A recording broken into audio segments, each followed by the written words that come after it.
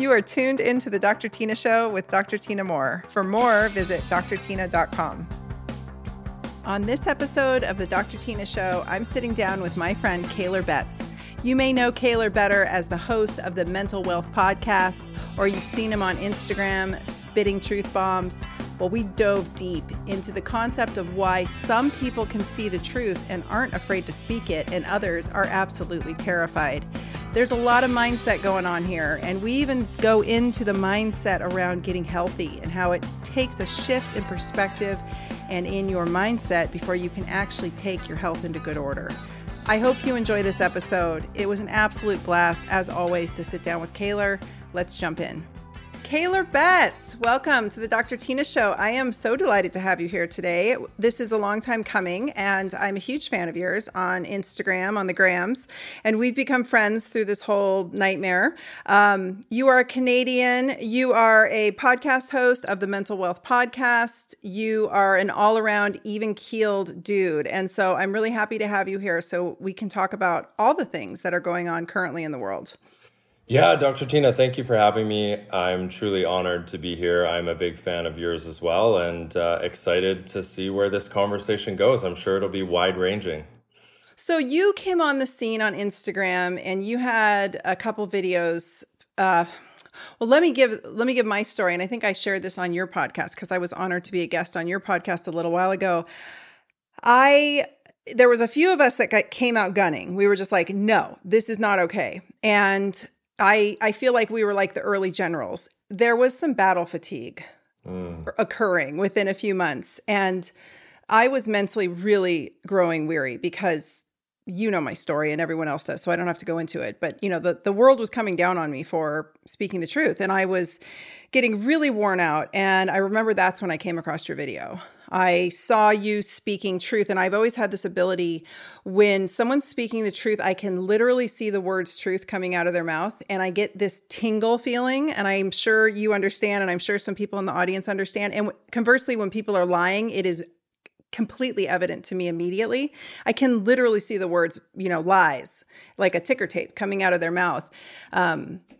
We know a few who's doing that in the government. So in both of our governments. So I remember being struck with that tingly feeling when I saw your video. And I was like, this guy is telling the truth. This is what's up. And you brought you still continue. I always stop on your videos because you bring such a rationality to things. It's like, okay, this is my daily reset of rational reasoning. And I think that's what you shine in professionally. So tell me about that. What happened? When was that? I don't even remember. It was a few months in.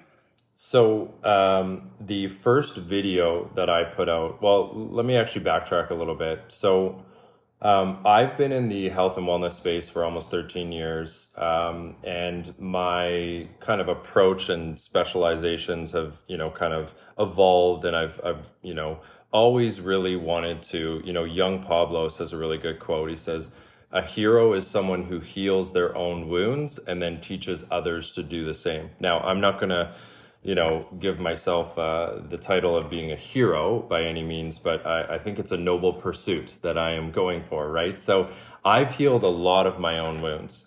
And what I really went through was, I like to say I was in a battle with my mind for most of my life.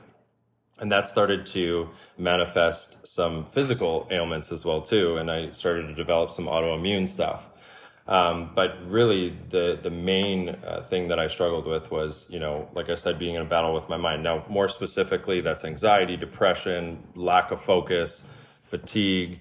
And I was in that battle, and I did what everyone said that you should do. I went and seen, the system, the Western clinical professionals like psychiatrists, psychologists, doctors, to help me with these psychological ailments. And really all I was offered in my experience was some talk therapy, and some pharmaceuticals, right? We know how that goes. So I kind of was sitting there as like someone early in my 20s saying like, there's got to be a better way, right? Like I shouldn't have to be on a pill just to feel good for the rest of my life. There was something deep innately in me that just made me think there's got to be, a better way. So I just kind of took ownership and took personal responsibility. And I thought, let's see what other people are saying. And this is obviously when the internet was was around. So I did some Googling and searching, and I came across people who basically empowered me and opened my eyes to the realization that like,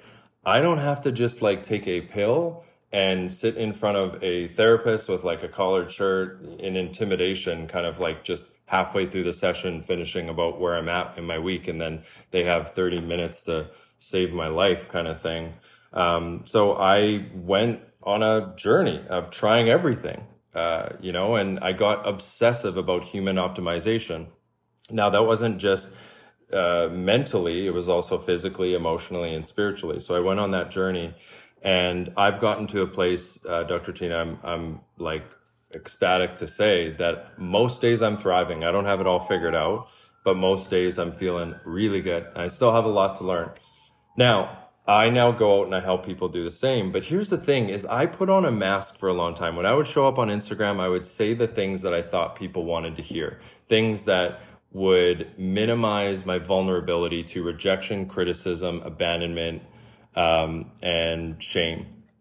So I would just like, talk about loving yourself and, do all these things that are safe and convenient for the people around me. And then on April 8th, 2020, after seeing all of the madness and the nightmare, as you alluded to, going on with everything, I've been saying for a long time, you don't need to be a doctor to see that this doesn't make sense. So I took a risk, and for honestly, Dr. Tina, about 2 weeks, I recorded a 8 to 10 minute rant. And I just did different takes. I did a rant about everything that's going on, everything from like, we're not talking about metabolic health, and it's so evident that this is a factor here. We're missing out on a huge opportunity. We're not talking about mental health and what lockdowns are doing, what masks are doing, in terms of mental health, the doom and gloom, attitude and conditioning that our mainstream media has. Like, I just went off on like all these things that I was just fed up with.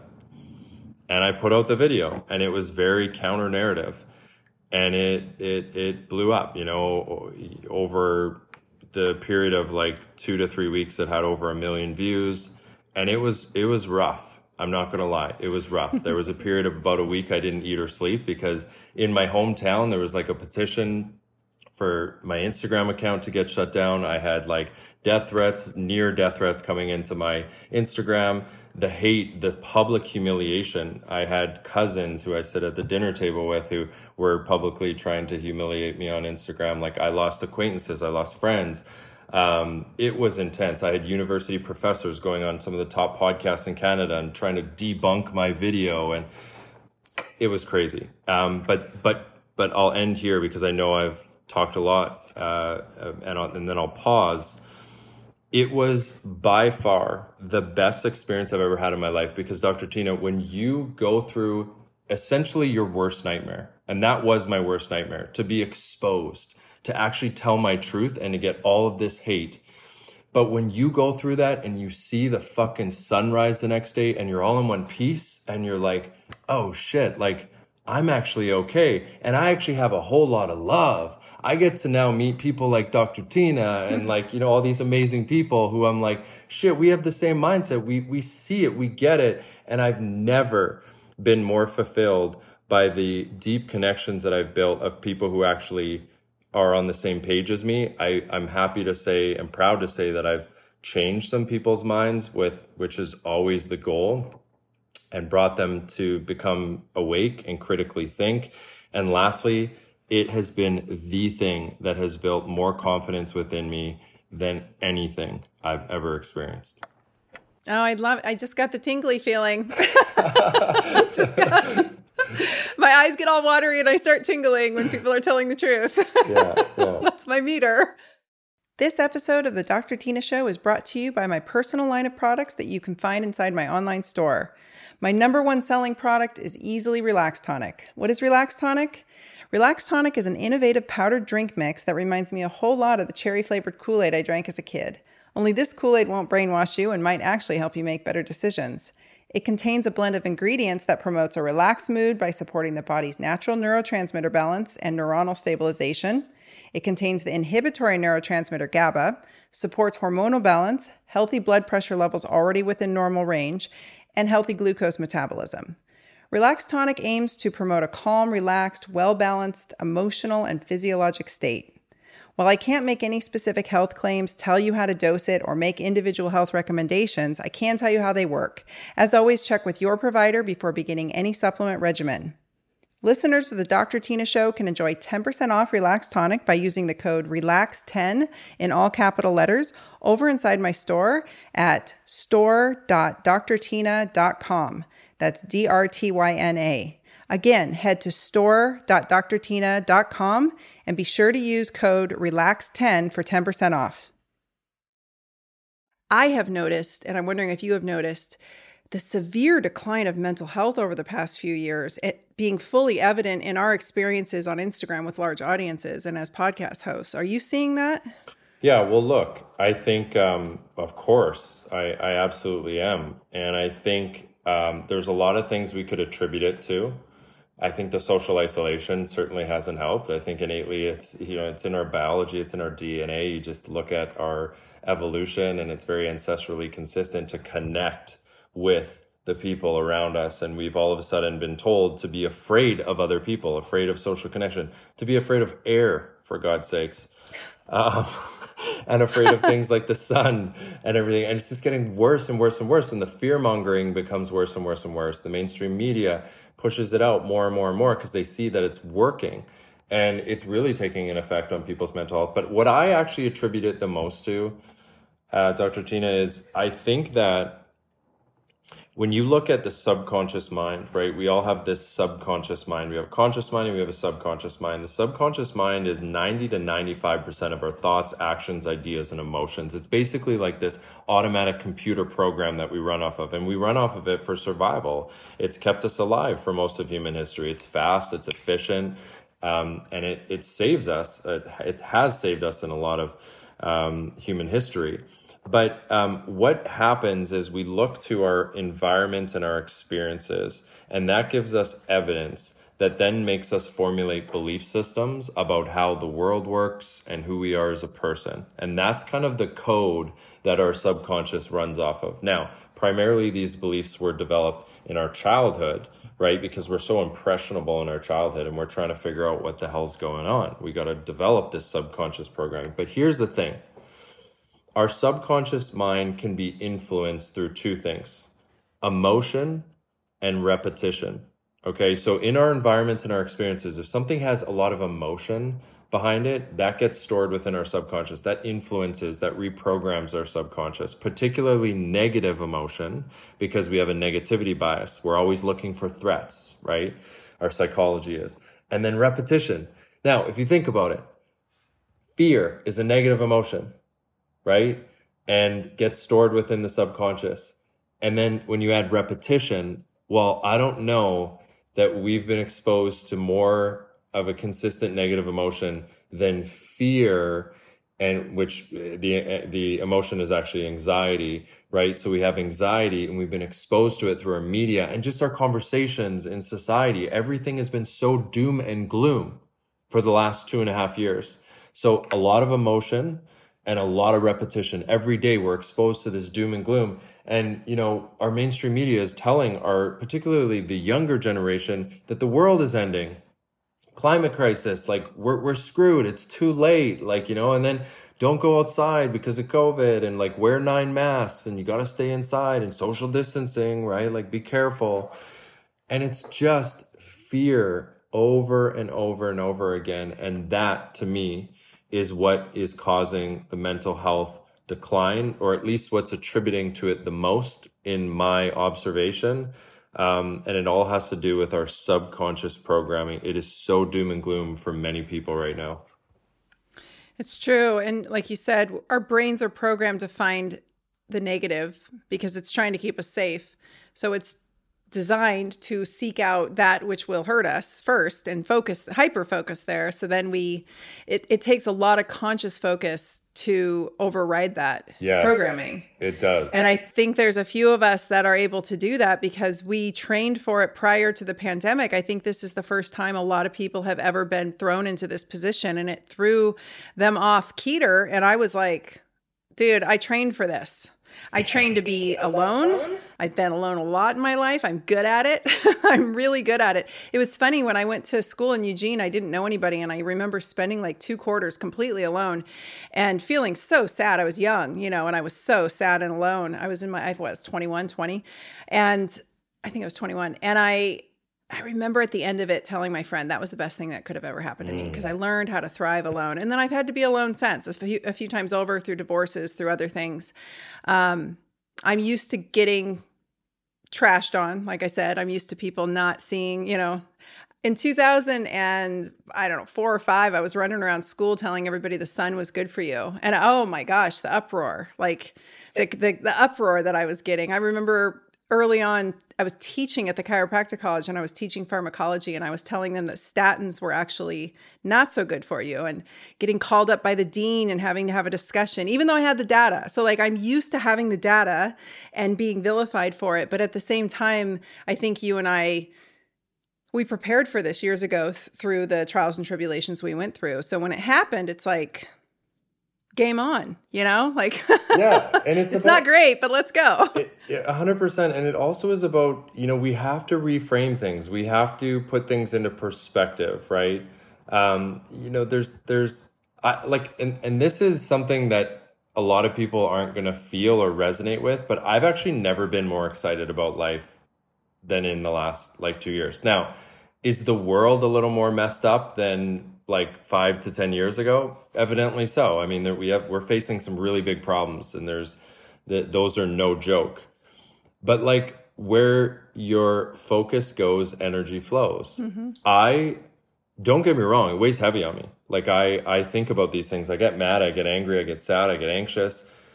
But my day is so filled with conversations like this. I look forward to conversations like this. I look forward to, a coaching call with a client or a group call in my group academy or going on Instagram and speaking the truth. But also I follow a lot of people who aren't talking about COVID, who are actually talking about, how to elevate your life, how to I focus on the things I can control and I take responsibility for those. Then I let go and I surrender to the things in which I can't control. And there is nothing that enrages me more that I live in a country where Justin Trudeau is the head honcho. That weighs on me when I think about it. So guess what? I mean, there's not a whole lot I can do other than vote and maybe sign a petition here or there, speak truth on Instagram, maybe go to a protest here or there. I'll do all the things. But at some point I have to realize that I have a mental diet. I have to protect my subconscious conditioning. I have to protect that. And I have to know that everything I see in my environment, my experiences, every thought, every single idea, every emotion, I need to be a thought detective. And I need to make sure that I don't let anything sink into my psychology that's not going to serve me before I reframe it. And we have to get good at doing that. I agree.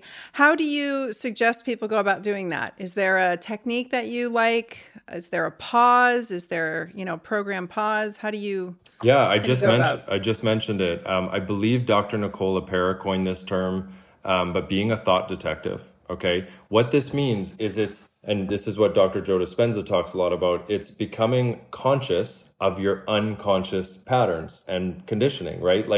We have to realize that all day long, we're this automatic computer program, thoughts, ideas, emotions, keep coming up.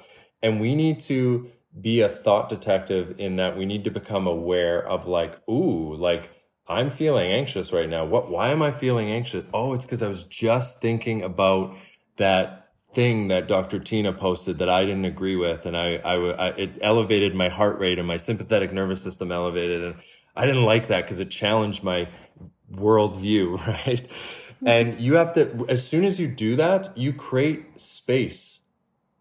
Okay. Now, as soon as you do that, you create that space and now you're the observer of it. Yes. Okay. Now, what does this mean? It means you now hold the keys to respond to it instead of reacting to it. Guys, losers, and I'm just going to be really blunt here, a little tough love. Losers react to their subconscious conditioning and all their unhealthy patterns.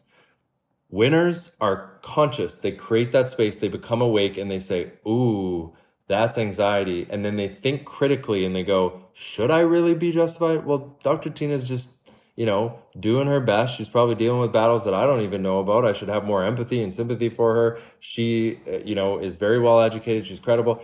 So you walk yourself through the truth, the objective truth, and you say, that's probably my shit. That anxiety is probably my own internal battles that I'm now trying to project out onto her, right? And then you tell yourself the truth, and then you respond in the way. Now, going back to the repetition, if you do that with enough repetition, guess what? The program changes.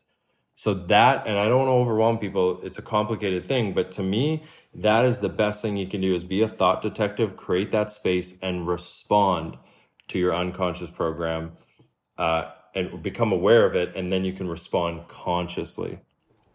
Yes, I love it. I think you're right. I think it requires a tremendous amount of discipline. I did not have that discipline until I was older. It requires the ability to hold your tongue. And I would honestly add to that, maybe sometimes not responding is the best thing to do. Yeah. Like the messages I get, it's easy when they're coming at you rapid fire constantly through emails, through DMs, through everything. And it's easy to be like, and turn around. And I am like, when people say, Tina, you're such a bitch, I'm like, I am. And I'm really good at it. So do not push me there. I don't want to be. I was nice. And then I was nice. And then I was nice. And then I was a bitch.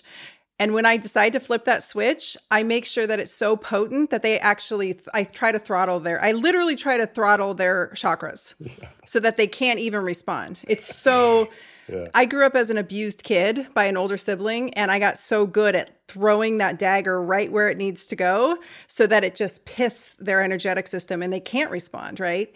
It's literally how can I make them shut up and feel as stupid as humanly possible, as quick as possible, and then run away. Yeah. That's my programmed, pathology strategy that's my trauma response. Yeah. I fully own it. I know it. Yeah. And so I try really hard not to go there, because I know when it happens, it's not going to be fun for the other person, and it doesn't feel good for me. And I think it's costly on me energetically. Even just talking about it makes me feel that cortisol rush. So not responding at all, just walking away from it. And I get these messages and I think, some lady wrote me the other day, Kaylor, and she wrote me a short novel and a threatening message because I sent her an email, because she's on my list, and I suggested some supplements for skin. And in there, I suggested fish oil.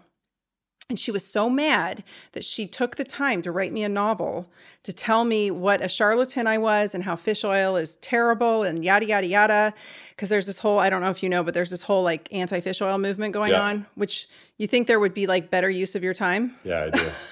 There are bigger fish to fry at this point, but okay. Like the pick your battles part, I think fits into what you were saying. Learn to pick your battles, but where where your thoughts go, your energy flows. And I was so befuddled by the message. I just thought, you literally sat down and took the time to write me this. Like the people I know that I hang out with that are in my inner circle, which has gotten significantly smaller even prior to COVID, but is really small now. We all have such cool shit going on that we would never even have the time to read the email in the first place. And if we did read it, I certainly in a million years, like half the messages I see that are venomous not half, all of them on Instagram, I would never in a million years even take the time to write in. Like if you said something I didn't agree with, I would just move along. 100%. Well, and it doesn't happen. I pretty much agree with everything you say, but I would just move along. I would never stop what I was doing because I'm so busy trying to create abundance and help people. Like I am truly on this planet right now I figured it out. It hit me like a ton of bricks the other day. I am here for those who are going to survive the zombie apocalypse. That's it. I'm not here to save the ones who aren't. Yeah. I'm not here to save the ones that think that they're not. I'm not here to save the ones that are in 3 masks and 4 shots in who are terrified. Those are not my people. I am not here to save them. They are not invited onto my zombie apocalypse team, even if they wanted to come. Yeah. I am here, and I don't feel bad about saying that. I am here for those of us who are going to be here when the fallout happens. So that is who I'm here to serve. So I am here to help human beings get more metabolically sound, because that to me is the root cause of the continuation of this mess. And I am here to help other healthcare practitioners figure out how to not go broke during this period, figure out how to build an online business so that they can stay profitable and keep feeding their family so they can homeschool their kids from home. Truly, it's for women who want to stay home and take care of their kids and not send them into the system, right? The ones who want to figure out how to grow their food and stay on their own land and take care of their own. That is who I'm serving. That is who this podcast is for. It's not for the scared Nancys and bitchy Karens that haven't figured out what's going on yet. Like, they're completely unaware that the food shortage is about to get 10 times worse. Yeah. And I'm not trying to bring negativity into the situation. It's just reality. Like, people don't want to look at reality. And if you dare bring it up, it's like the hostility must fly. And then for me to even engage that is a complete, it's not just a waste of my time. It takes away from the energy that I have to spend over here trying to help those who are going to survive the zombie apocalypse. There's one of the best, I guess, pieces of advice I've ever got or whatever is to, and I don't even know who it came from. It's been repeated lots, that just talks about how you shouldn't buy things, material things, to impress people, because you're trying to impress the people that you don't even like. And I would say the same thing, like, don't invest negative energy. Don't invest sitting there and stewing in negative emotions and wasting your energy for people that you don't even like. So right. For me, one of the first things that I do, when I get people to post on my post all the time and they say something negative, or like the other day, someone was like, "Cool tattoos, you must be very smart," before that's one that just sticks out because it's so ridiculous. But, stuff like that, the first question I ask is like, does this person matter to me? If my mom goes on there or my best friend or you, like your comment will stick out like a sore thumb. I'll be reading it. I remember you posted on one of my food posts talking about how it's not an excuse if you're low income to say, well, I'm going to buy high processed crap. And when you wrote a comment on that, like I was really reading into it, and I'm like, what is she trying to say about my post? Because you matter to me. I appreciate and I respect your opinion, your credible opinion. So I'm really reading those. We don't want to just write off anyone that disagrees with us, but like, you got to ask yourself, does this person really matter to me? Is this worth investing negative energy into this? And I think what you said is so good that, like, I think often the best thing to do is to not respond, because number one, the world has never changed through the comments on a social media thread, right? Like, no one's ever made a big impact in there.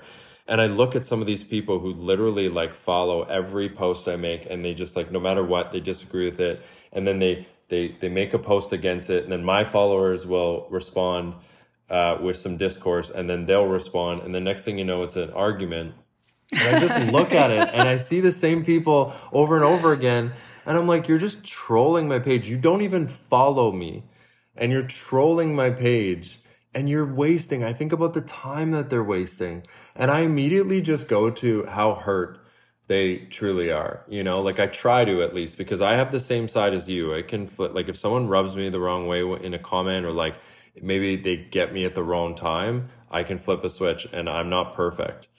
But I immediately try and just go to, like, this person is projecting out so many of their own internal battles onto me through the comment section. And, like, I can only imagine how sad their life is. And I kind of feel bad. And that takes away the desire for me to engage in it, because I don't want to be one of those sad individuals. Right. And I don't even want to touch them. I don't even want to speak to them, because energetically there's an exchange. Exactly. 100%. I'm not even. And we're not here to help them, right? Like, that's not what we're here for. That's not our mission.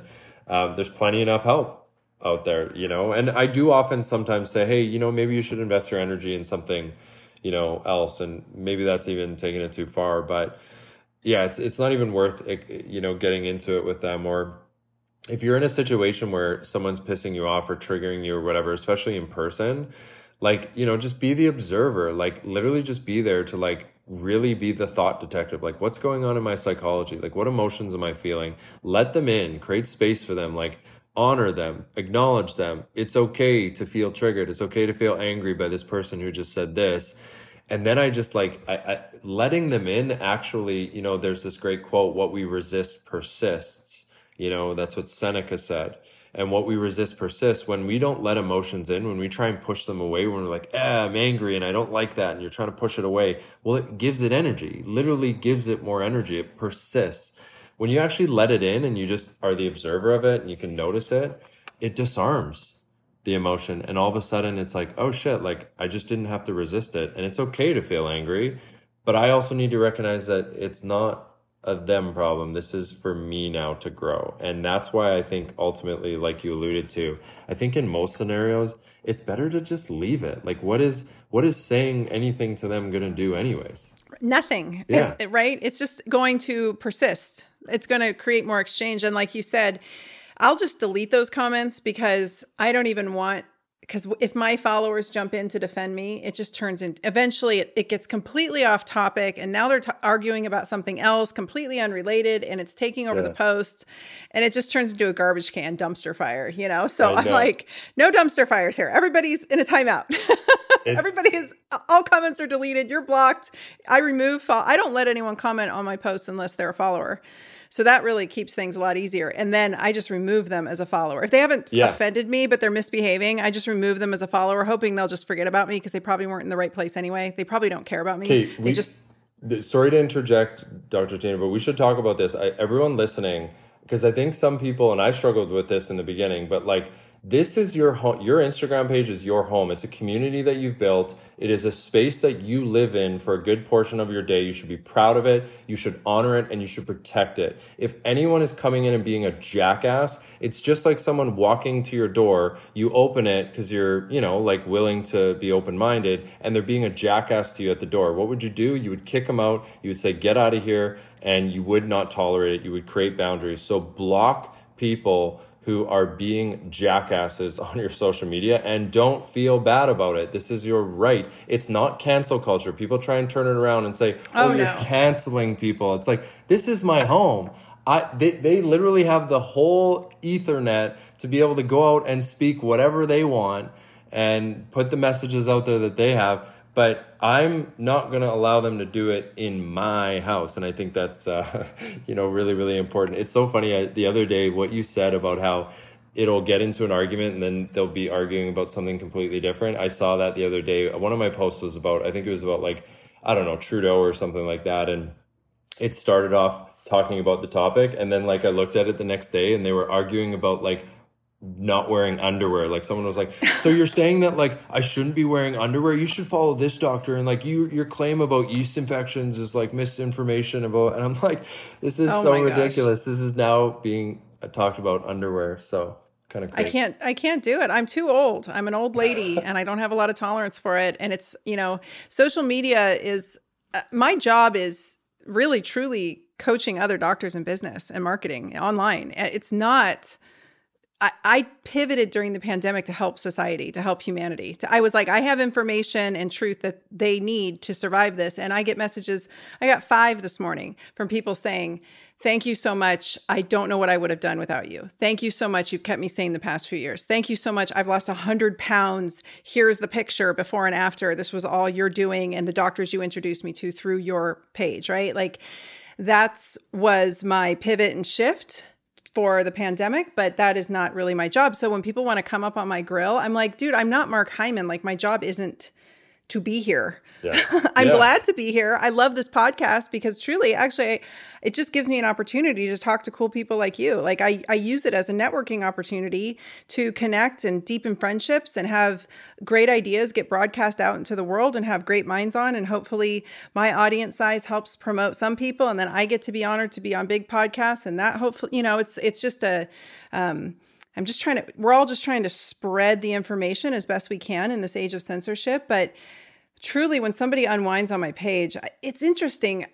I had a gal come at me the other day and I engaged her a little bit because what she said was she literally completely shifted my words and put them in quotations. She made up a complete sentence that had nothing to do with what I was posting and put quotations around it. And I said, that's not what I said, but thanks for putting literal words into my mouth with quotation marks. And she wrote back something about, you don't have to come at me with venom. And I said, I'm not. I normally don't even engage. I don't normally even respond to comments on my posts anymore. I said, but I just wanted to point out that you literally changed my words around to suit your narrative. And that's not at all what I said, not even the intention. And she left it. And then a few days later, she commented again, something about how she's in her 20s and she's really struggling, and the horrific upbringing that she's had to contend with, and how she's determined not to make that her story. And it hit me, you know, I thought, damn, that's awesome. Not only did she stick around after I scolded her a little bit, I did. I was scolding her. I didn't know how old she was when I responded to her on that other post, but I was not having that nonsense. I'm too old for this shit. Yeah. And then the second part was, she clearly, like you said, people have their stuff, right? She clearly has had some stuff, and it's very easy to be reactive, especially when we're younger. I was so hyper reactive in my 20s, as we were talking about earlier, you know, and I wasn't as good at holding my tongue. And I know people think I'm not good at it now, but they have no idea how much I hold back. What comes out is very strategic, but it's just an interesting, but again, that's not my circus, and it's not my responsibility to manage that even for anyone. So most of the time I don't even respond, because it's just not a place. When I was trying to respond and help everybody, it was making me physically ill. And I was having tremendous health issues last year because of it. And when I finally pulled back and just said, sharp boundaries. And I actually have a team that manages most of my DMs, and I shut my DMs off. The only people that can get through are people who've been through previously. So I don't even see most of it anymore, which has been a huge godsend. And I do come in probably daily and check on it, but people don't seem to understand it's contributing, I believe, to the unraveling of our society. It's just one more dissolving of the fabric of citizenship in our society. We're just, you know, muttering it. And I think sometimes I have to stop. And if it's Friday night, I'm like, oh, these people are probably been drinking. Yeah. Like, there's people probably drinking. My husband pointed that out. He's like, it's Friday night, babe. People are probably drunk messaging you. Yeah. Hostility.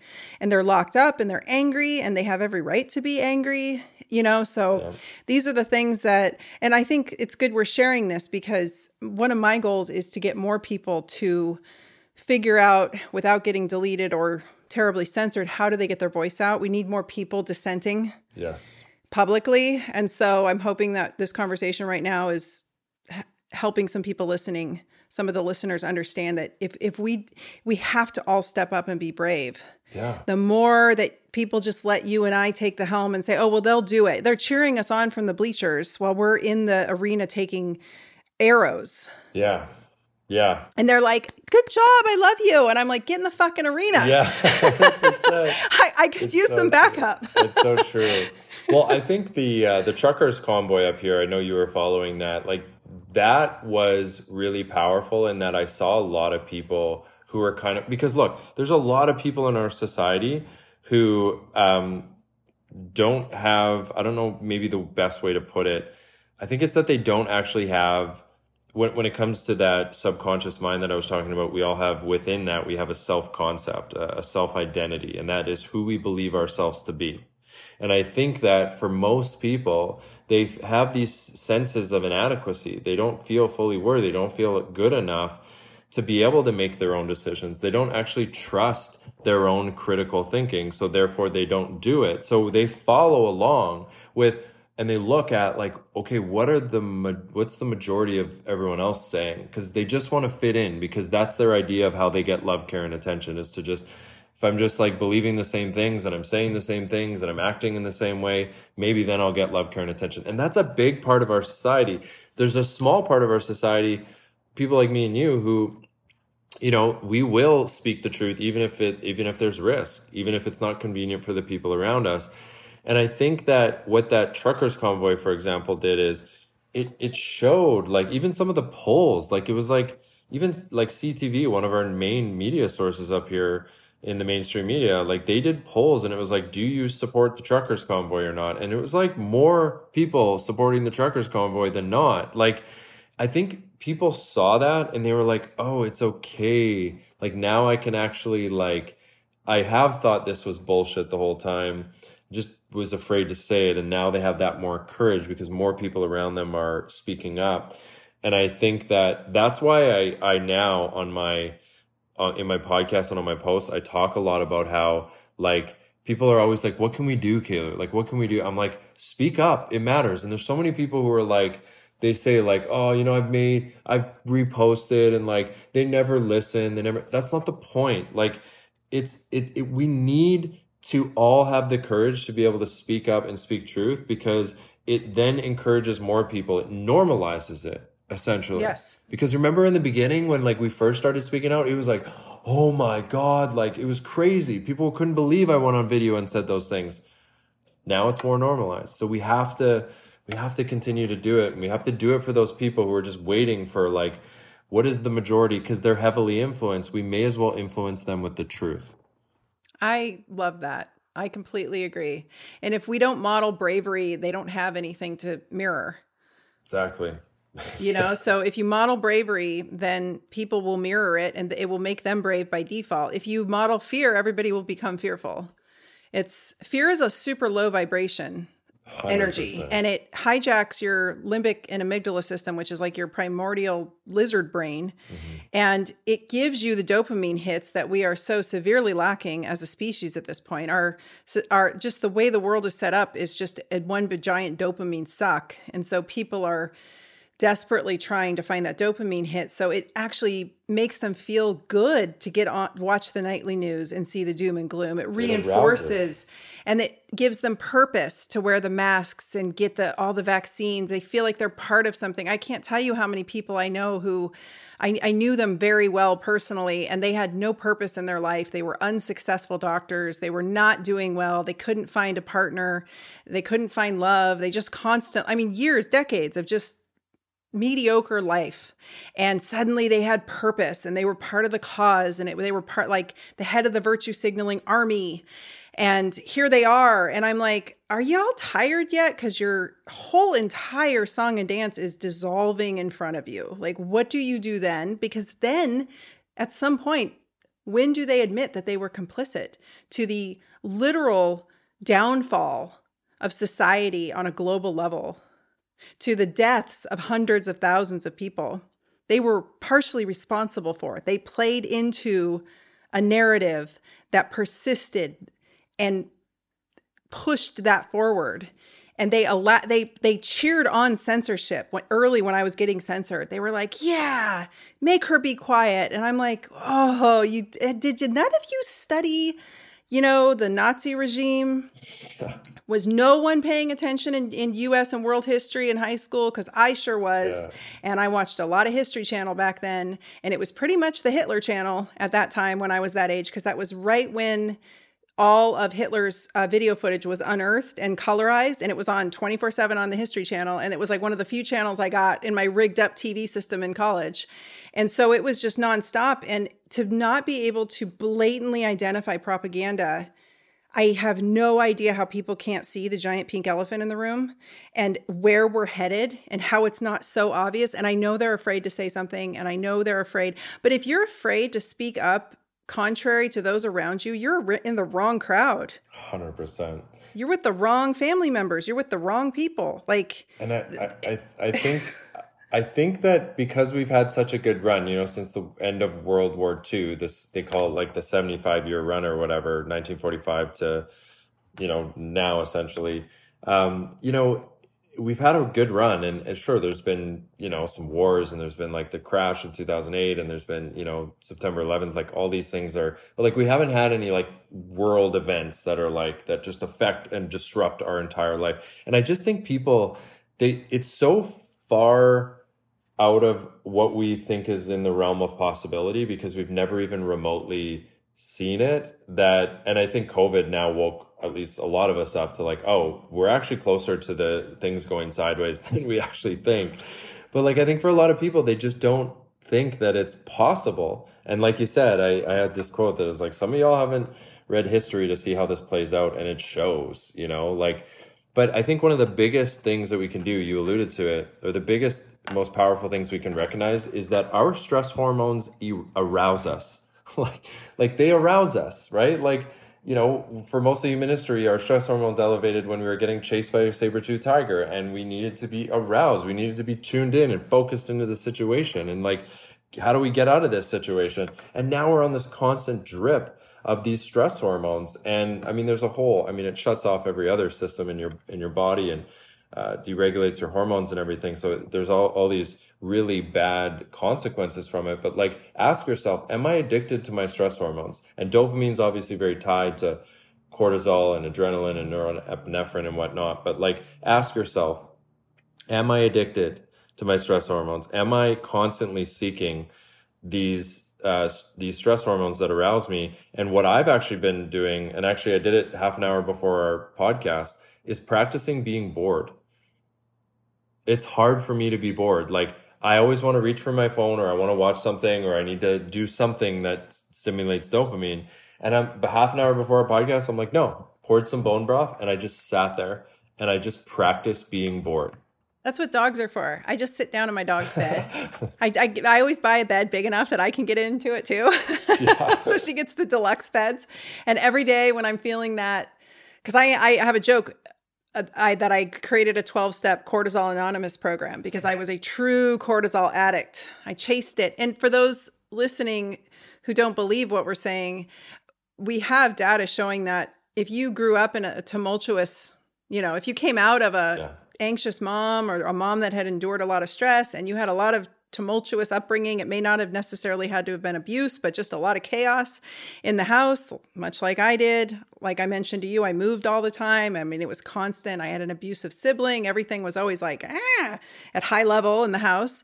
Everyone was yelling. Things were frantic often. I remember, that's my memory anyway.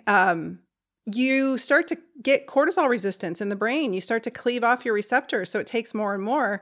And by the time I finished 2 medical programs concurrently and built a thriving practice and built an online business and all of that as a single mom, I was a full-fledged cortisol addict. And I spent the entire summer of 2019 off. I didn't work. And I wandered around the little part of Portland I lived in with my brand new, at the time, that's when I got my dog Sansa, and she was a very sickly rescue. And I just decided to come off the cortisol roller coaster. And it took me all in all, it took me about 6 months to really come down off of it. And the second COVID hit, I remember the first few days, I dropped about 10 pounds because I was in full on, like, I was getting the juice mainlined into me. I was like, fuck yeah, let's go. Cortisol everywhere. I got this. And I actually knew what to do. I had I had 400 doctors I was coaching, and I was like, we are all online. I know exactly how to pivot you through this. I know exactly how to move you through this without skipping a beat. Hey, public, I've got answers to help you. And I realized a few months in, as the cortisol was taking its toll, I was like, damn it. I got to come off the cortisol again. So one of my strategies, things that I do that I have been thinking of as you've been speaking, as you speak of these very helpful strategies of being the observer and stepping back and all of these things, is I just go for a walk. I get up and start moving because I, like you, I don't ever get bored, but I'm a fidgeter. And the longer I'm allowed to sit in that uncomfortable feeling, the more angry I'll get, the more upset I'll get. So if something triggers me, I just start pacing. Yeah. I go for a walk. I might do some qigong where you like bounce, I might do something like that to a song. I might hula hoop, but I have found movement. I might just go down into the gym and work out, but I have found movement to be easily the best place for me to quickly process that surge and then kind of come down off the wave, right? Yeah. So some kind of movement. Or I'll climb into my dog's bed with her and start kissing on her and hugging her. I call it my little dog makeout session because we give each other lovies for like 10 minutes and then everybody feels amazing. So there's different things that you can do. And if being physical is one of them, I might actually go seek intimacy with my husband just to like shift that, move my mindset out of where I am as I'm diving into the downward spiral of anger and frustration and pull myself back into a higher level of vibration. Or I might pray, which looks a lot like meditation, I guess. Yeah. Really I'm praying to my higher self, trying to tap into what is my calling here? What am I supposed to do in this moment? And never is the answer to respond to the troll on Instagram. It's never the answer. No. It's never to respond to the trolly colleague who's coming after me on Facebook. It's never to respond to the person bitching me out on an email. It is never the answer. That's never what my higher self tells me to do. Or when I try to pray higher than that, that's never the answer. The answer usually is to get active in what can I do to continue on my mission, which is to help humans and to help the freedom fighters continue to fight from a platform that they can make money and not get driven out of their jobs. And so that's where I have to tap back and, take care of my family. Because honestly, I don't really give a shit about like how this all is going to end, to be honest with you. I have a feeling that it's going to get choppier before it calms down, but I am going to vibrate at my highest vibration throughout the process as I can, standing in this flesh suit that I have been gifted by the universe. And I am going to continue to try to live my mission. And I don't think people even understand what their mission is if they don't get quiet enough. Like you said, get bored, get quiet, be alone, all of these things you've mentioned. Like these are tools to figure out what your purpose is, because I think it's ultimately those without purpose who are falling victim to this fear factory. Like always go back to your greatest good. One of the best questions you can ask yourself in any moment is, what I'm about to do, does it serve my greatest good, or does it distract me from my highest self and my highest purpose, right? And winners will make decisions and actions based off of their long-term values and commitments. Losers will make decisions based off how they feel in the moment. What do they feel like doing? Well, I feel like, eating pizza a lot. I feel like drinking beer a lot. I feel like, I do. If I'm around, like if I'm in somewhere where you can gamble, I feel like gambling sometimes. For me personally, I got to stop myself and I got to say, is this really going to serve me in a week from now or a month from now?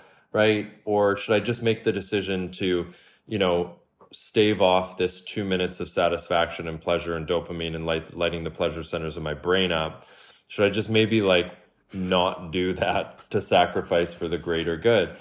And I think that's so important. I love what you said about, I often tell my clients who struggle with meditation or struggle with practicing being bored is go for a walking meditation. And when I say meditation, meditation is really just about tuning your attention into the present moment and being the observer of what's going on. It's not clearing your thoughts, right? That if you have that goal and that intention, that's probably going to make your mind even more busy. It's actually to accept the busyness. It's like you're at a bus stop and you're meditating and there's cars going by in front of you. And let's just pretend that the cars in front of you on that street are your thoughts. Most people, when they meditate, they get up out of the bus stop and they walk into traffic. And they try and control their thoughts. They try and control the cars. And they say, you turn around, you go here, you go right, you go left. Meditation is really just to sit at the bus. It's the recognition that you can just sit at the bus stop and you can watch the cars go by. And you don't have to step into traffic and trying to control them. You don't have to judge them. You can literally just let them go by. You don't have to attach to them. That's what meditation is. So if anyone that's listening, I think that was a great additive to what I said, Dr. Tina, and I would say that anyone who's going to, not be able to sit because they're a fidgeter, go on a walk and just tune your attention into the things around you. And when a thought comes by, it's like a car going in front of you when you're in the bus stop. Let it go by, don't judge it, and just gently return your attention to the things around you and watch the magic happen. That's such a nice analogy. That's really it. You're right. I think of it too as like another car analogy is it's like rain coming down on the windshield and you just let it roll over the top of the car. You don't have to be in the rain, but you're in the rain. Yeah. It's happening. It's okay to acknowledge that it's happening, but just let it roll over the top of the car, just like those cool little beads that run up your windshield and how neat they look when they do that, And just let it roll off you. And it's easier said than done, but never is the answer. Usually I have a little voice in it's kind of like that little angel and devil that sit on your shoulder. And my little angel will be like, this is not a good idea. That is exactly what it sounds like too. If I hear that and I ignore it, I'm always like, damn it. I got the signal.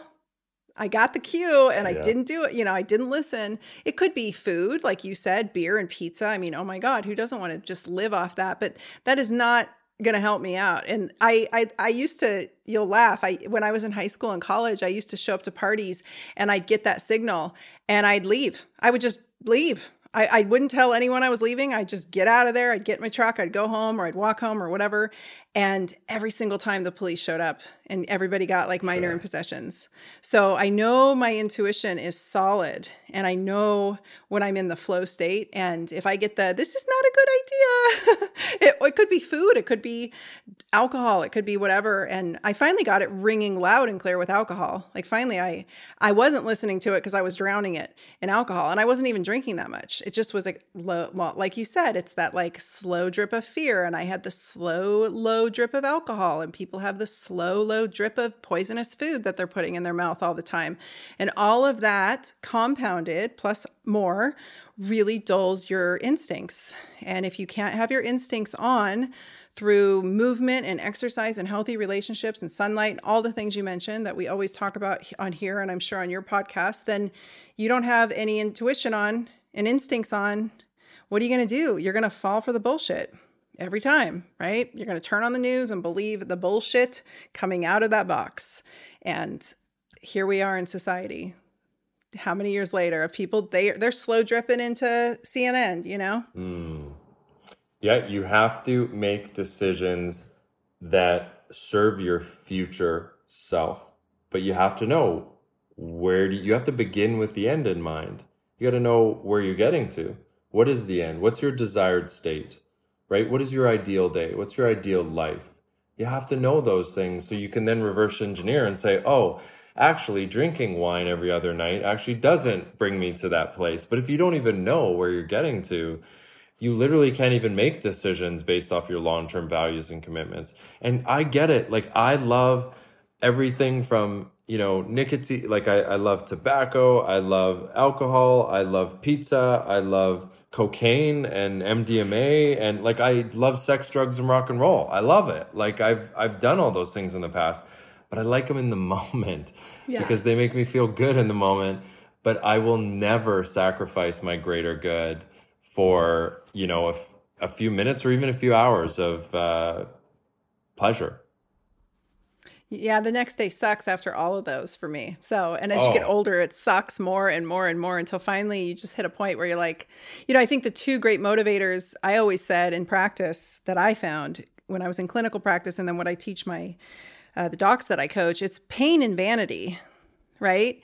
So pain and vanity are great movers. I think, interestingly, we have become if you just look at society, go to the mall, just look at everybody. And this isn't a judgment call. Just look at what humans have turned into. Yeah.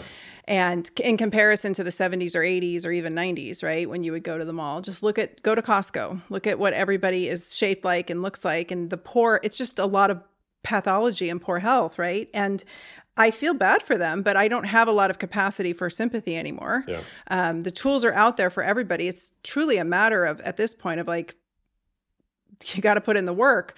But I think we have gotten to a point where people are, and if you've ever had chronic pain, I have. It's weird. It's insidious. It slowly takes over your life. And as it does, you start moving less because it hurts to move. And then you lay around and you gain weight and then you move less and then you drink more and then on and on. So pain is like the great destroyer, but giving into the pain, especially if you're taking opioids, those actually upregulate the microglial cells in your brain to promote more pain. So you're driving the pain through all these things you're doing to supposedly offset it.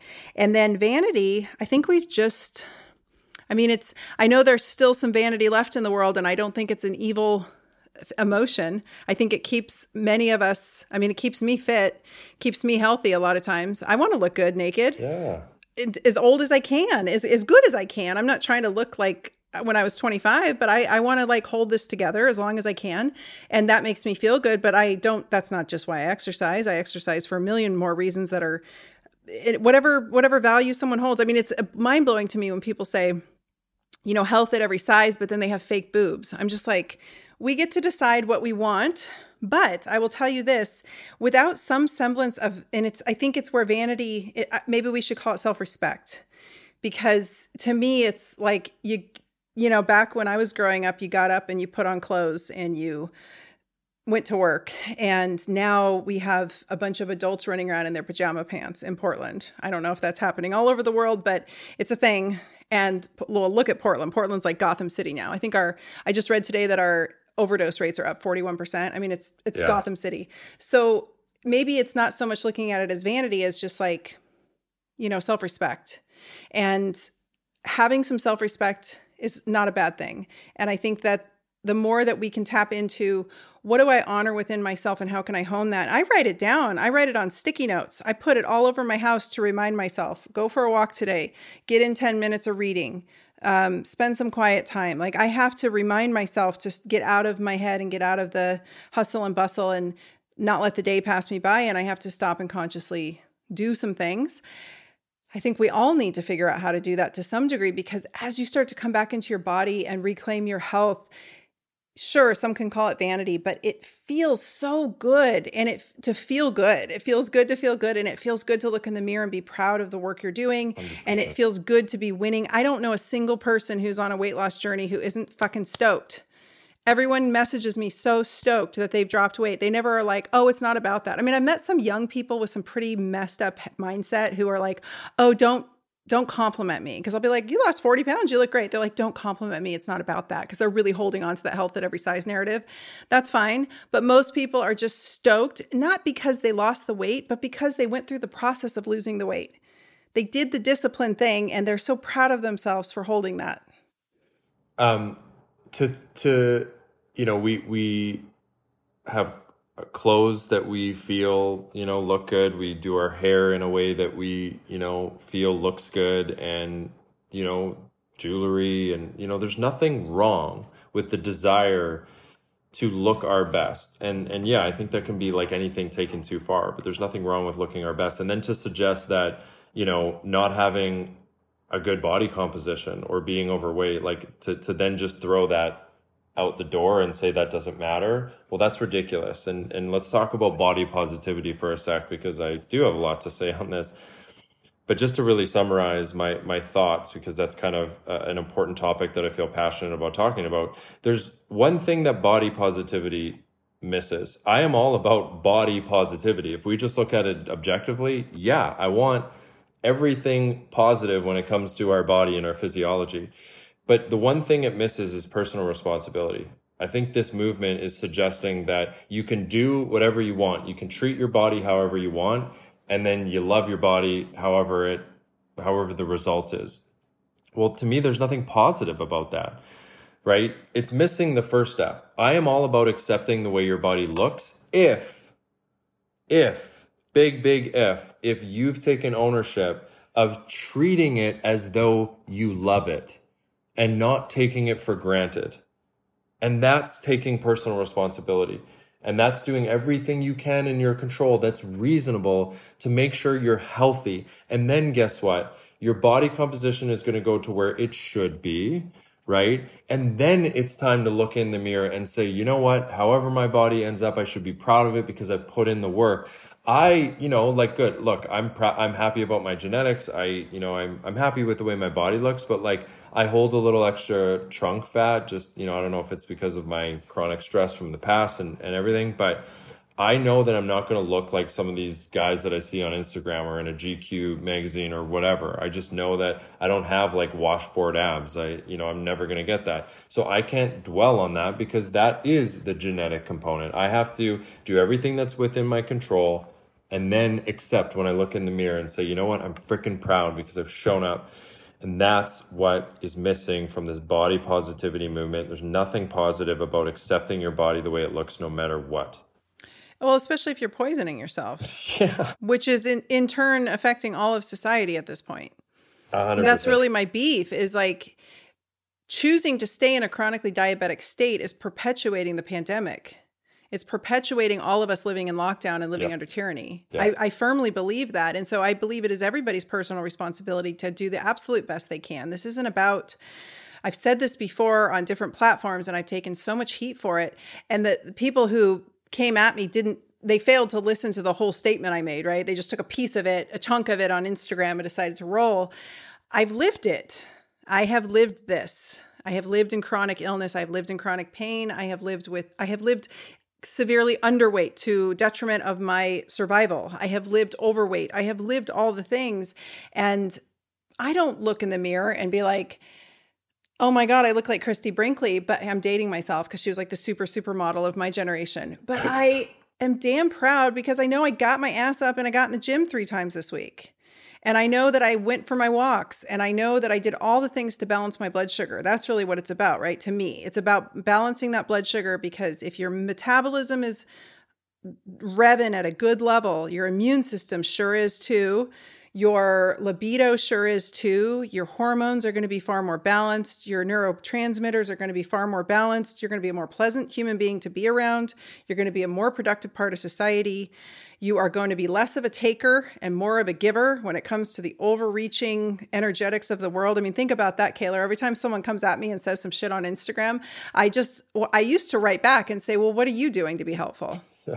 Especially at the beginning of this pandemic. I'm like, I'm giving out a shit ton of free information constantly. Like, I'm a machine of content, cranking information that's helpful out there. Take it or leave it. If people don't like it, that's fine. I'm not for everyone. That's okay. But I'm not lying. I'm just throwing down basic metabolic health. And it's like, well, what are you guys doing? And they never had an answer. They were just sitting at home bitching, Yeah. And people who want to get mad and triggered at what we're saying or at the truth of the matter, it's like, I don't care what size someone is. I care what their labs say, that they're metabolically sound and they're not going to be a huge suck off the system that I'm paying massive taxes into. I don't want them to be a suck off the system that is driving these COVID hospitalizations. And they're saying, oh my God, all these hospitalizations are up. I'm like, if everyone wasn't so fucking sickly to begin with, we wouldn't have a ton of hospitalizations. If we went into this, as I think 50 years ago, COVID would have been nothing.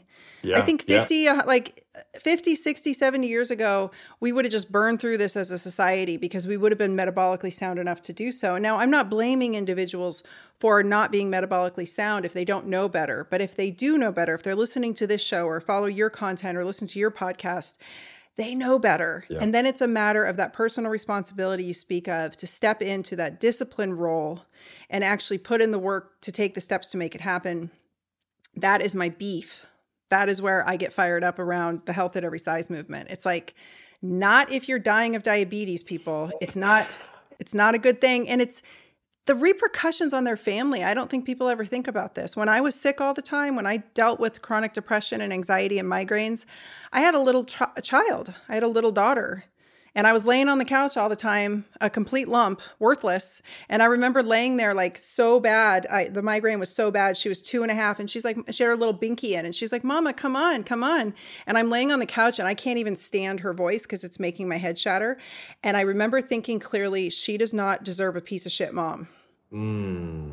Like that was because my sister was a complete piece of shit to her kids. And I was chronically ill through pretty self-induced chronically ill.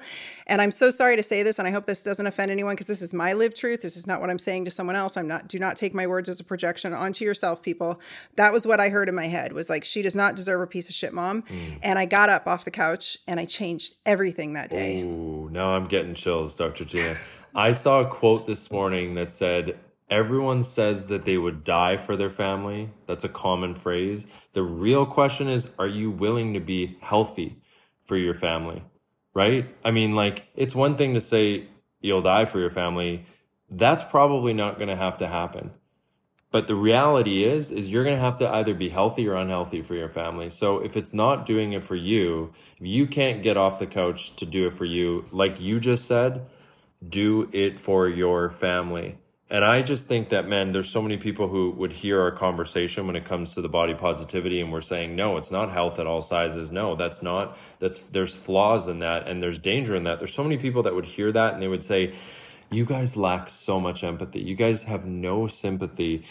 To me, I don't know that there is anything less empathetic or sympathetic than a lot of healthcare professionals or health officials or even people in government or just anyone with any fucking common sense who suggests to people who are hospitalized for COVID. You know, I remember reading articles of people in their 20s hospitalized for COVID, and they're just fear mongering. And sure enough, you see the video of them and they're obese, right? Massively, usually massively obese. Usually. And it's like, I don't think there's anything less empathetic than that healthcare professional, that doctor, who probably said, I don't know, maybe, we don't know. It's a mystery why you're in here. COVID, it's a crazy thing, right? Like maybe the research will tell us one day. I don't think there's anything less empathetic than that kid leaving that hospital, and most likely, or those kids, I should say, leaving those hospitals and not actually being told the truth. Not actually being told that, hey, maybe we should look at basic fundamental health principles to improve your metabolic function. I totally agree. I think it's a huge and we're disservice. The bad guys. Yeah, we're the bad guys. I think it's an ethics violation, to be honest with you. I think it's like letting somebody walk out with raging blood pressure, high blood pressure, and not telling them that that's the contributing factor. It enrages me. Like just hearing you say that, I think back to the countless numbers of people I've helped lose clinically in my practice, helped lose hundreds of pounds. Yeah. The chronic autoimmune patients that my mentor and myself have helped completely reverse their lives, getting people out of wheelchairs, people who were resigned to dying and reversing their autoimmune disease through diet and lifestyle. That's what I did for a decade in my clinical practice. That is the work I did. That is the work I try to do now. And if I were to put a post out asking for if every one of my followers saw it, which would never happen because we live in the shadow ban land on Instagram, and I said, everyone who's lost weight listening to the information I've shared on here since COVID, message me. I bet cumulatively, just the messages I get constantly and the pictures I see constantly that I don't share out because they're private, cumulatively thousands of pounds have come off human beings just from basic lifestyle guidelines that I've shared out, you've shared out, lots of people have shared out. Go for a walk, stop eating refined sugar, stop eating refined carbohydrates, eat more protein, start strength training, build some muscle so you have some insurance on your body to protect you against everything, mindfulness, meditation, go to bed on time, put yourself to frickin' bed on time, get up at the same time every day, go outside, look at the horizon, just basic stuff. I don't understand how we're the bad guys for spreading that message, but the people who have listened, I do think it has saved lives. I think together, we have probably saved thousands and thousands of lives because people listened and took action, and that makes me feel better. And I try not to listen to the naysayers, but man, it's wild to me the pushback I got on just promoting basic treatment guidelines. That's what we call them in naturopathic medicine, just basic treatment guidelines, like drink some filtered water, and even from my colleagues, it's mind-blowing. I'm like, we are naturopathic physicians. We believe in the innate ability of the human body to heal itself. I literally was in class with you guys. We literally sat for board exams together. And now you're yelling at me, calling me an ableist and a fat shamer because I dare say that somebody empowered themselves to not melt once COVID hits their body, because that's what happens. If you want to put it in a nutshell, when a person is sitting in a pro-inflammatory state, COVID melts them. Yeah. That is what's happening. And there's nothing doctors can do to stop the melt. Mm-hmm. Once it's on, it's on. Once that sequence gets going, it's self-perpetuating, and the whole thing metabolically and biochemically turns into a complete nightmare. And you can throw steroids at it and you can try to do all these things. But if you are prone to melting down like a nuclear reactor because you're rocking massive amounts of inflammation that you're carrying around in your adipose tissue, you too will be compromised when this or any pro-inflammatory virus makes its way into your body. And this is what I'm trying to empower people with, to understand. Preventative medicine, it's a real thing. Hey, Dr. Tina, that's what a crazy concept that we can... It's apparently illegal now. Yeah, it's a right-wing conspiracy theory is what it is. Yes, you must be QAnon. That's what... Yeah, it must be from QAnon. It's outrageous. I mean, there's no way that we can prevent these things from happening. Yeah, and the critics will say, like, I know for me, my biggest... the naysayers, because when it comes to me helping people improve their metabolic health, it's very basic principles, very low risk basic principles, but they will say, like, you're not a doctor. Actually, that's probably one of your biggest criticisms as well, too. I remember sharing your stuff like crazy throughout the whole thing, and she's not a real doctor, right? Oh, okay. Well, tell me what a real doctor is saying, because I don't care on paper. You're a real doctor, medical doctor, naturopathic doctor, functional medicine practitioner, or just a health coach, and that's why, for me, I obviously stay within my scope of, I do a lot of mindset work, a lot of mental health work, a lot of the subconscious mind reprogramming, conditioning, like we talked about. But, it's like basic health principles. I don't do anything crazy, and there's risks to everything. And that's what the nitpickers will go at. They'll be like, you're not a doctor. So like, suggesting that they should go out and stare at the sky first thing in the morning to regulate their circadian rhythm. Like, there's risks to that. Like, or it's a crazy concept, or it's pseudoscience. It's like, well, try it, Sally, because that's probably the best. We don't always have to wait for a double-blind placebo-controlled study for every single thing. We can actually just look at how humans have evolved for, hundreds of thousands of years, right? And just try it. Go try it. It's low risk. Does it, help you, produce more melatonin later in the day? Does it help your sleep cycles? Like, try it, right? I heard a very well-respected doctor who has a big YouTube channel. I like him, but he's very allopathic, and he was on someone else's podcast, and he was just baffled at the literature that he had found about the 1918 flu and the use of hydrotherapy, which is alternating hot and cold to stoke the body's innate ability to heal itself. It is naturopathic medicine 101. That is one of our core therapeutics. And I remember him being so befuddled by how he looked at the studies from back then, and the folks who were in basically the naturopathic hospitals that were getting sunshine and hydrotherapy weren't dying. They were not getting aspirin, and they were getting sunshine and hydrotherapy, and they were not dying. And he was so blown away by that. And it's so funny when I see, it's like all these biohackers, like they're all discovering what naturopaths have known for decades. And I want to be like, oh, I'm so glad you found this study to support this biohacking thing. But, I want to be like, in recent news of what naturopathic doctors have known for 50 years or 100 years, did you know that going out and looking at the sky is helpful? Yeah. And I will say this too, two other things. I have gone toe to toe with some of the smartest MDs out there, and they cannot hold their own with me most of the time. I'll go if I have to, but I don't want to. Again, it's completely wasted energy. My ego's not so big that I need to prove myself. So I get that a lot. Like, oh, I'd love to see you and so debate. I'm like, debate what? We're like literally living on different planets of belief. There's nothing to debate here. I don't have the energy for that. I'd rather spend my energy trying to help people and create programs and content that is actually helpful to society.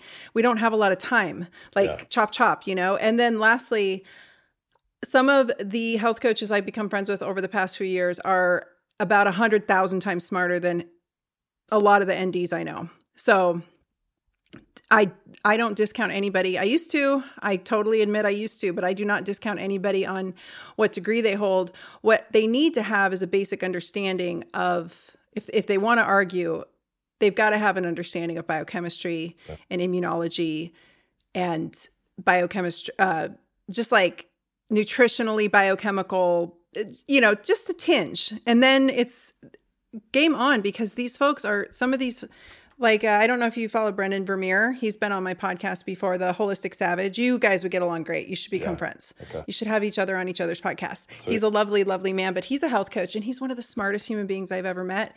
You're highly intelligent and very skilled. And what people don't understand is it's not the fancy interventions that get people better. It's the stuff you do. It's the work you do. It's shifting their mindset first so that they're able to actually take on the daunting tasks of lifestyle change, and then implementing the basic treatment guidelines, because without that, it doesn't matter how many drugs or hormones or biohacking or whatever you throw at it, it doesn't stick. Yeah. So those, I call them the basic foundations of your health house. If they're not addressed, it doesn't matter what you build on top, it'll fall over. Yeah. So it's boring and it's not sexy, but it's human living 101, right? Yeah. Well, I appreciate so much of what you said. And your support in my work, means the world as well too. And, I think that, for me, it's, I made a post not too long ago about having a healthcare team, right? Like, we all need a healthcare team, right? And there's, this is a holistic approach. There's no one coach, there's no one teacher, there's no one doctor, there's no one person that can help you in every area of your life, right? This is mental, physical, emotional, and spiritual, right? And it's okay to have, in fact, it's necessary to have that team so that you can get knowledge in each of these areas. And I've often thought about going back and doing formal education. And for me, I would rather just really say, look, I come from the school of hard knocks, and we live in a time where you can self-educate yourself. You have to be careful because there's a lot of crap out there. But you can self-educate yourself to be able to provide a lot of value to people. And if you have real life experience on top of that, and you're smart enough to kind of stay within your scope of what you're actually specializing in, it's an incredible thing. And I appreciate your support. I appreciate everything you said, Dr. Tina. It means a lot. There's a lot of bad health coaches out there. There's a lot of bad doctors out there. Yep. Probably a lot of bad naturopaths out there. But I do appreciate your support big time. Oh, yeah. No, I think everybody actually needs a coach. It's critical for mind and body. And I think doctors could have a lot less burnout if they actually had a supportive health coach. It's one of the things I teach my mastermind doctors to do, is to implement because a health coach in their practice. Can I interrupt? Sally Sue, who's 45 years old, she's 50 pounds overweight, she's pre-diabetic, she's never even listened to a podcast in her life, she doesn't know anything about personal growth, she doesn't even know what a subconscious mind is, she has all these unhealthy narratives in her psychology. She would benefit from the most basic fundamental things.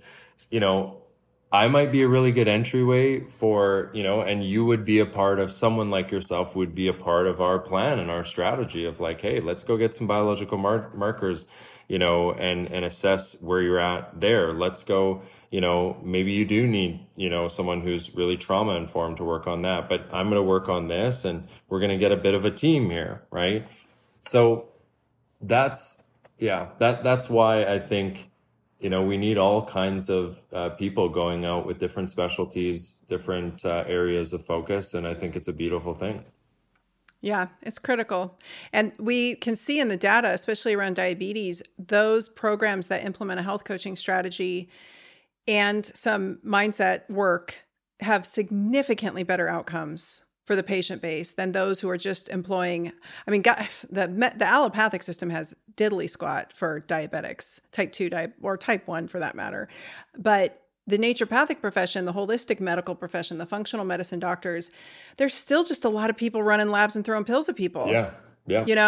And the heavy lifting is really where the health coach comes in. It's shifting that person's entire paradigm around how they're living their life. And once you shift that, oftentimes you don't need the doctor. Most people who come to me and work on nutrition with me, they actually have it's starting to surprise me. And I'm an animal-based guy. I'm a carnivore guy. I'm a primal guy.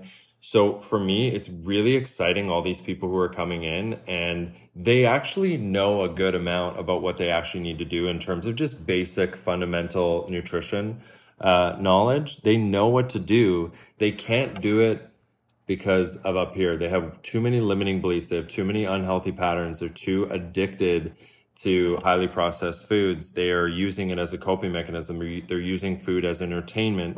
So we literally spend all the time up here, right? So, practical knowledge is one thing, working on the mindset behind things is a whole other thing.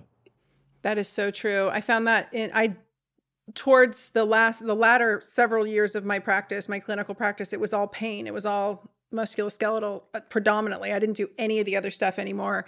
And one of the main reasons I decided I wanted to leave practice was because I realized that most people's chronic pain, if it was acute, great, we could usually clean it right up. If it had gone chronic, that was all mental, emotional stuff. And I didn't want to be a therapist. Yeah. And I didn't want to go through more training to become one. And that's not the part of practice I enjoyed doing. So if they weren't willing to work with somebody concurrently, we often couldn't get through that layer of muck, and it is, you hit it on the head. I experience it daily myself. I live there too. I understand it, but it's so nice to talk to you about it because I think you're right. I think that most people don't, and they don't want to admit that there's something there, but it's not just all didactic. It's not just like, do this, do that. I give them the didactic part.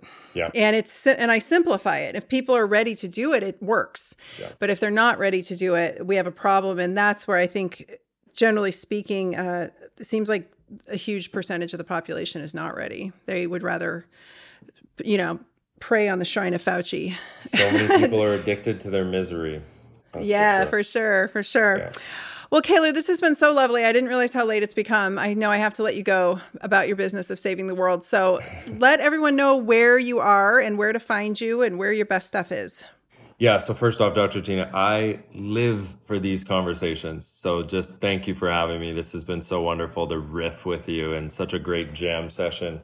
I would say that two places you could go.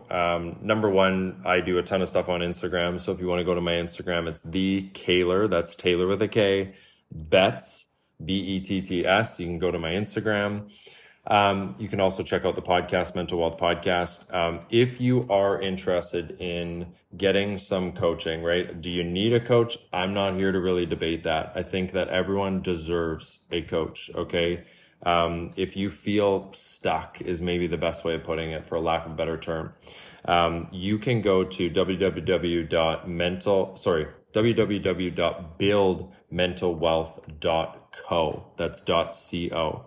www.buildmentalwealth.co, and that'll give you some more information. There's a video of me kind of explaining a little bit more about my process, and you can sign up for a call. You can fill out an application. We will review it. We'll see if you might be a good fit, and you will get on a call either with me or one of my team members, and who knows, it might just change everything. I love it. I highly suggest it, you guys.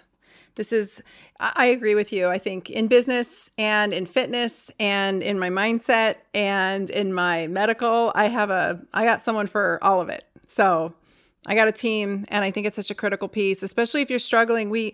I keep saying we're out of time. I really mean that. Like, we don't have any more time to dilly-dally around this. So if you guys have been sitting on the fence, I'm also about to release an amazing program called the Metabolic Revamp, which will give you all the didactics. So stay tuned for that, and I will have all of this in the show notes. Kaylor, I adore you. Thank you for showing up. I hope you gain your freedom out of Canada at some point, and you get to go back to the sun in the winter time.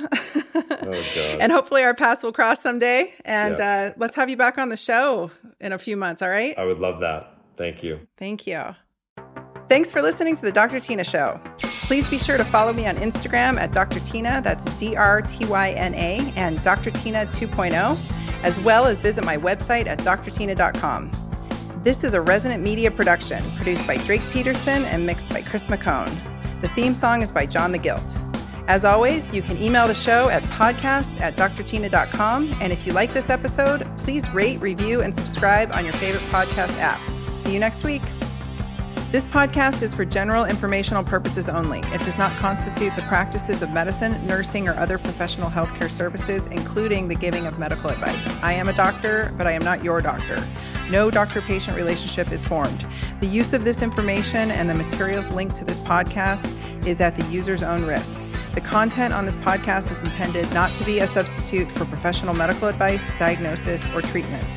Users should not disregard or delay in obtaining medical advice from any medical condition they have, and they should seek the assistance of their healthcare professionals for any such conditions.